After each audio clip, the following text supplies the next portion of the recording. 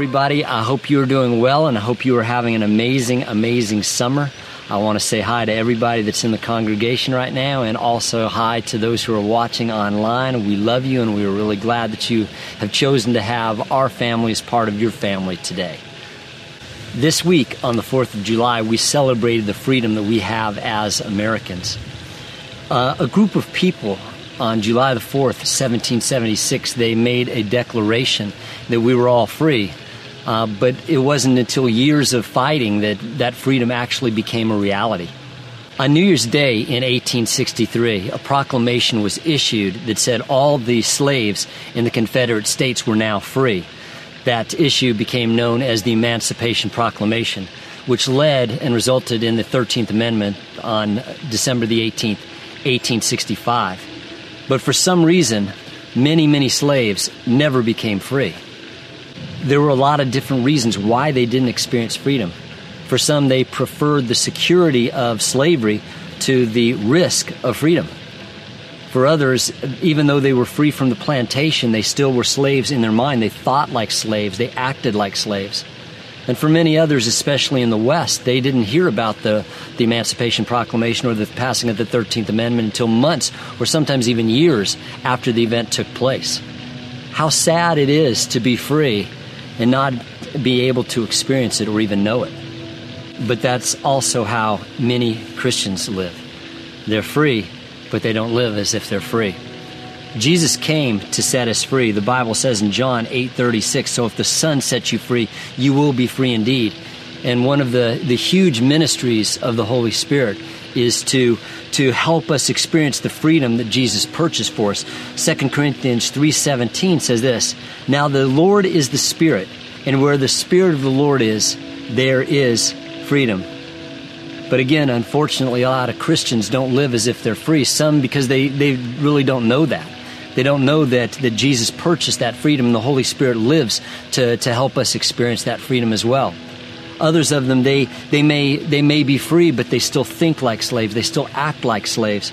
And for still others that they choose to stay in prison because that's more familiar to them than freedom. There's some things we need to know about freedom. First and foremost is that God, absolutely, His desire for our life is freedom. You can't read the Bible without realizing that God wants His people free. In fact, there's a whole book in the Bible, the book of Exodus, that His people were in bondage, and He constantly was doing whatever it took to set His people free. 8 times in 10 verses, He told Pharaoh, let my people go. God is about setting His people free. Jesus, when He came here, this is what He declared about Himself. He said, the Spirit of the Lord is on me, because He has anointed me to preach good news to the poor. He has sent me to proclaim freedom for the prisoners and recovery of sight for the blind, to release the oppressed, to proclaim the year of the Lord's favor. God's desire for every single one of us is that we live in freedom. The second point is true freedom can only be found in Jesus Christ. Jesus says it's if the Son sets you free, then and only then you're free. I mean, what's implied there? Jesus is saying that He's the only one that can truly set us free, and He's saying if we don't know Him, we're never going to know true freedom. In fact, understand this. We can live in a free country, like the amazing country that we live in right now, and still not be free. You know people that live in bondage. I know the people that live in bondage, even though we live in a free country. Another thing is we can be retired. We can be independently wealthy and still not be free, right? We can be single and have no family obligations, no child, no spouse, no anything like that. We can seemingly do whatever we want to do and not be free at all. We will only find true freedom in Jesus Christ, and Jesus has done everything He can to set us free. The third point is true freedom comes from obedience. Listen to these words of Jesus. He said, to the Jews who had believed Him, Jesus said, if, big if, you hold to my teaching, then you're really my disciples. Then you will know the truth, and the truth will set you free. True freedom doesn't come from believing anything we want to believe or doing everything we want to do. In fact, there's many of us hearing my voice right now that we've tried that. We've tried to believe anything, or we've tried doing anything. We found anything but freedom. We found ourselves slaves to all sorts of things. One thing that every believer in our culture understands is there are often times that the words of Jesus in our culture, they smack against each other. They are diametrically opposed to one another. And we as Christians, we're compelled to make a decision. We either have to decide that we're going to believe the Word of God or we're going to believe what our culture says. And Jesus Christ is saying here that one leads to bondage and the other leads to freedom. True freedom comes from submitting ourselves to God and His Word. I want you to think about a kite for a moment. If a kite isn't attached to the string in the hand of the master, it doesn't become free as you'd suppose it would. If it was able to cut the line, it doesn't go off and be set free. In fact, instead, it quickly crashes and burns, doesn't it? But when it's attached to the hand of the master, then it can do some incredible things, and then it can live truly free. Likewise, if we try to live apart from God and His Word, we're not going to find freedom. We're going to be like that kite. We're going to hit the ground hard. And something too is but if we put ourselves in the hands of the Master, we're going to find freedom. We're going to become everything we were meant to be. We're going to become what we were created to become. And that's the next thing. True freedom is found in doing what we were created to do. Imagine a guitar string just sitting by itself here on the stage. You would think that that's free, but it's really not free. It's just kind of there. When a guitar string becomes free is when it's attached to the guitar, and then it can become everything it was made to be, and it can make beautiful music in the hands of the master. If you want to see a free bird, watch it soar. If you want to see a free fish, watch it swim. And in the same way, if you want to see a free human, watch them live in the center of God's will and the calling that God has for their life. Let's talk about what freedom is not. Freedom is not doing whatever we want to do. There was a kid in one of my youth groups that he's a good kid, a really good kid, but I remember him coming in one time just frustrated, and he said, I'm so tired of people telling me what to do. My parents tell me what to do, my teachers tell me what to do, my coaches tell me what to do. And I said, well, so what are you going to do about it? And he said, I'm going to join the Army. I said, oh, that's great. That's a real good thought. Nobody will ever tell you what to do there. Freedom doesn't mean that there aren't any rules. You think about any sport. Every sport has rules and boundaries. There's places you can go and there's places you can't go. There's things that you can do and there's things that you can't do. Without those restrictions, those small restrictions, you wouldn't have freedom. You'd have chaos. You'd have the game would be ruined. It wouldn't be any fun. But if a player plays within those rules and within those boundaries, it doesn't mean they're really restricted. They can do incredibly free things and incredibly wonderful and creative things. Jesus really narrowed all the rules of God down into two. He said, love God with all your heart, soul, strength, and mind, and love people like you love yourself. And that's incredibly freedom, isn't it? If we just do those two things, God says there's so much creativity we can do, and all the other things will just take care as a matter of the course. Freedom doesn't mean we're free to do anything that we want to do, whether it hurts ourselves or hurts other people or hurts God or anything. That's license. What freedom is we are free to do everything God created us to do and be everything God created us to be. Now, if a fish were to say, you know what, I'm tired of being in the water. I just want to, I'm tired of that. I want to hang out. I want to hang out with the giraffes, man. I want to hang out. I want to run through the wilderness with wolves, and I want to play with the lions and leopards and everything like that. So if we took that fish and we put it in a savanna on the African plains, if we put it in the Serengeti or something like that, would that bless the fish or would that lead to its demise? That would destroy the fish because it wasn't created to do that. Freedom for the fish is doing everything it can do in the water because God created it to live in the water. When we find freedom, it's doing everything God created us to do and be everything God created us to be. True freedom isn't based on our outward circumstances either. I've met people in prison who are far more free than the people on the outside of the bars. And you and I have both met people that were free even though they were in the midst of horrible situations in their life. And we've also met people who were in great situations in their life. They had it made, and yet were in complete bondage. How is that possible? Because freedom is more of an inward reality than it is an outward situation. Let's go back to the verse that we read before. Now the Lord is the Spirit, and where the Spirit of the Lord is, there is freedom. Think about what that's saying. That's saying wherever the Spirit is, there's going to be freedom. And where does the Spirit live if we're believers? That means that inside of us, right? So that means that we can have freedom even in the midst of horrible life situations, in the midst of a stinky job, in the midst of a rough marriage, in the midst of horrible situations in our life. We can experience true freedom because the Spirit of God abides in us. Freedom also isn't having our chains polished. And what I mean by that is Jesus didn't come to make us feel good in our bondages. He came to set us free from our bondages. An example of that would be the woman caught in the act of adultery.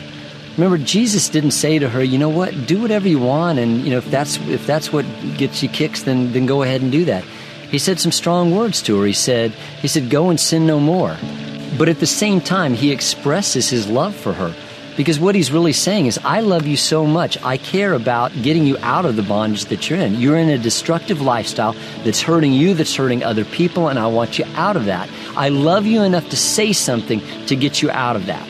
Not once did Jesus ever condone a sin that was spoken against in God's Word. And he wasn't doing that with her. Why? Because he knew that God's Word would set her free and anything else would keep her in bondage. And I don't think I have to explain and connect the dots with how that applies to our culture and us today. What does the Holy Spirit want to set us free from? This week and next week, we're going to be talking about several of those things, and we're going to be just barely touching it. I could preach a whole series on every single one of these, but we're just going to be going over them at about 60 miles an hour. The first thing that the Holy Spirit wants to set us free from is fear. We're going to be doing a whole message on that in just a couple of weeks. But here's the thing, that so much of the time we worry about what could happen, what might happen. We're fearful about that we don't enjoy what's happening right now in our life. Think about it. Fear kept the children of Israel from going into the promised land. And fear can keep us from entering the promised land that God has for us as well. The Bible says this, for God has not given us, don't miss this, a spirit of fear, but of power and of love and of sound mind. In other words, not only is there a spirit that leads to fear, but there's also a spirit that God brings into our life, the Holy Spirit, that can make the other spirit null and void. Another thing the Holy Spirit wants to give us freedom in is freedom from our past. There's a lot of people who are so bound by their past that they can't live and experience all that God has for them for today. We can really be bound by our past in two ways. One, from negative experiences in our past. That some of the things that we've done, some of the stupid decisions we've made and things like that, or sometimes it's because of the stupid decisions other people have made or the things that they've done to us. Maybe it's just a trauma that happened in our childhood or an event that happened in our life that had a profound effect that kept us in the past, that has us anchored in that past. If that's you, God has a wonderful verse for you. It's Isaiah 43 that says this, forget the former things. Do not dwell on the past. See, I'm doing a new thing. Now it springs forth. Do you even perceive it? In other words, God has a wonderful plan and a wonderful future for you, has a wonderful present for you, but you're not going to be able to enjoy it if you keep looking behind you. It's like driving, and if you spend the whole time looking in a rearview mirror, you're not going to be able to drive and see the beauty that's in front of you. And there's a lot of people in this world that live life looking through the rearview mirror. Other people are bound by the good things that happen in their past. We should treasure the wonderful things that God has given us and the things that have happened to us in the past. In fact, Mary, the mother of Jesus, the Bible says treasured the amazing things about Jesus in her heart. And God was constantly asking his people or telling his people, reminding them of the wonderful things that he's done for them in the past. But notice this, it wasn't to keep them living in the past. It was to give them faith for the moment and hope for the future. Some people are captivated by the good old days, the days before the breakup, the days when the marriage was going great, the days when the family was together, the days when you had the job, the days before you had to move, the days, whatever it was. And Solomon says this about that. He says in Ecclesiastes 7:10, do not say, why were the old days better than these? For it is not wise to ask such questions. So whether you dwell on the past because it was good or whether you dwell on the past because it was bad, Paul has some words for us, and he says this, some advice in Philippians 3. But one thing I do, forgetting what is behind and straining toward what is ahead, I press towards the goal to win the prize for which God has called me heavenward in Christ Jesus. We can't grab hold of the prize that God has for us in the present and the future until we let go of some of the things in our past, good, bad, or indifferent. Another thing that God wants to free us from is freedom from materialism. Can we just admit that we live in a really, really materialistic society, and that probably just about every one of us, we struggle with it from one degree or another?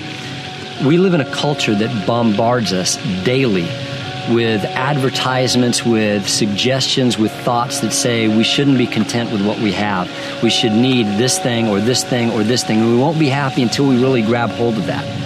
You know, when I've taken youth on mission trips, it seems like just about everyone are overwhelmed with this thought. They see these people that have very little, sometimes almost nothing, and they go, it's amazing that they have nothing, and yet they seem to be so happy, and we have everything, and yet we're discontent. And it's true.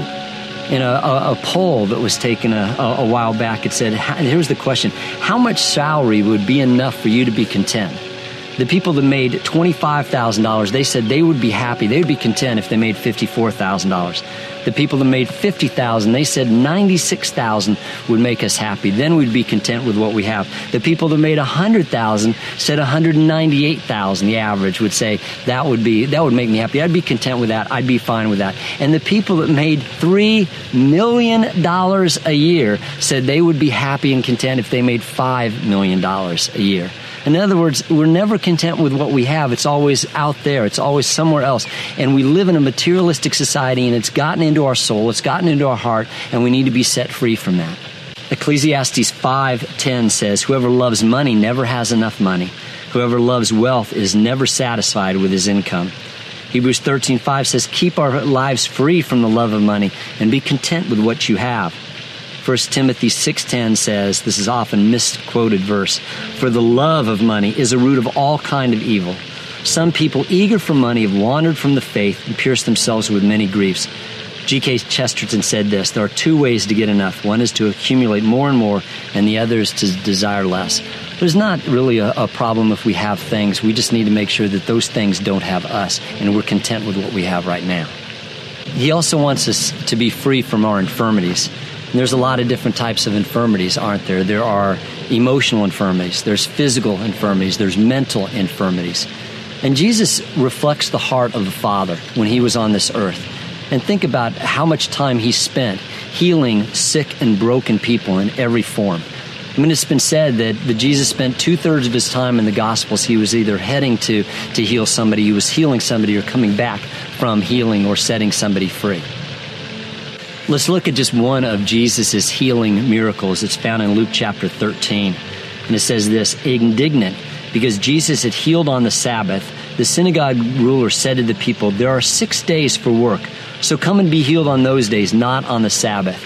Wow, does this show us the power of legalism, which is another thing God wants us free from. Because here's Jesus doing some amazing things and healing people, and instead of rejoicing like all the other people, the people that are bound in legalism are whipping out their calendars, seeing what day it is. So he goes on and says, the Lord answered him, but you hypocrites, don't each of you on the Sabbath untie his ox or donkey from the stall and lead them out to give it water? Then should not this woman, a daughter of Abraham, don't miss this, whom Satan has kept bound for 18 long years, be set free on the Sabbath from that which bound her? Jesus doesn't attribute all physical illness or emotional issues or anything like that to demonic activity by any means, but he does do some. And we need to realize that according to Jesus, there are people who are bound by infirmity due to demonic activity in their life, and they can be set free with prayer. God also wants to free us from prejudice. Can we just admit that we all have them? And I'm not saying we're all racist, but we all prejudge people. We judge people by how they look. We judge people by what they wear. We judge people by where they live. We judge people by so many different things, by the color of their skin, by their gender, by their age, by everything. We prejudge people so much in our society. I remember one time when God showed this to me when I was going on my second mission trip. And I found out where we would be going, and there was part of me that said, I don't want to go there. And I was like, what is that about God? What in the world? There was a red flag going in my heart, and I'm saying, what is this about God? And he pointed out to a time when I was a young man in my early teens, and some friends and I were playing basketball, and a group of this ethnic group gathered around us on the sides, and they're doing this. And scared the daylights out of me because there was a whole gang, and I thought we were going down that day, and it did something to me. And that's something that we have to realize is most prejudice, we're not born with prejudice. It's not something that God gives us. We are taught prejudice, it is taught by somebody else, it is modeled to us by somebody else, or that it is something that because of a life experience, a negative life experience that we have. I went on that mission trip, and not only did I make it through, I fell in love with that people group. Absolutely fell in love, and many, many, many more times ministered to them and have an absolute special place in my heart. God can change our prejudice into something absolutely wonderful. And there's people who say this. There's people who say that they are colorblind. I'm colorblind. That's not true. None of us are colorblind. We see color. We see gender. We see age. We see what people are wearing. That's not the problem. The first thought that we have about somebody isn't the problem. We can't dictate that. That's just our natural reaction to something. But here's the good news. It's not the first thought that we have about the person that matters as much as the second thought. And our second thought, it can be good, can't it? I mean, we see somebody of a race, we can see the color, we can see the gender and go, man, that's cool, love that. Or we can have a negative reaction to what the person is wearing. Maybe they're covered with tats, or maybe they're not wearing tats and clean cut, or maybe we find out who they voted for, or something like that. And we have a negative feeling, a negative impression about that. Then it should be a red flag to us, and say, God, why do I have this? And please heal this situation. Please heal this in my heart. And here's my new prayer. God, let my second thought about everybody be your thought about them. Let me see that person the way you see them. Let me see them through your eyes. And here's something really cool is if as we start having second thoughts and let God minister to us about the second thoughts, he can change our first thoughts about those people as well. The poster child for this is Peter. Peter was like most Jews who from the time he was a little boy, he was told to not associate with Gentiles, that Gentiles were inferior, that God really didn't like them very much. And he'd been taught to not associate with them, not eat with them, not talk with them, anything. And then in Acts chapter 10, we have this beautiful story of Peter having 3 visions from God, and God's basically saying in those visions, stop looking down on people that I'm not looking down on. And then Peter is told by God to go and preach to these Gentiles. And in mid-sermon, the Holy Spirit falls on the Gentiles just like he fell on the Jews on the day of Pentecost. And you can imagine Peter's surprise when God is saying, I love these people just like I love you. I care about them just like I care about you. And to his incredible credit, for the rest of his life, Peter was one of the Gentiles' biggest advocate. Peter changed his whole outlook on the Gentiles, and he allowed the Holy Spirit to free him from the prejudices that he had. And he became one of their biggest advocates from that moment on. The good news is the Holy Spirit can also free us from our prejudice, just like he did with Peter. God's will for our life is freedom.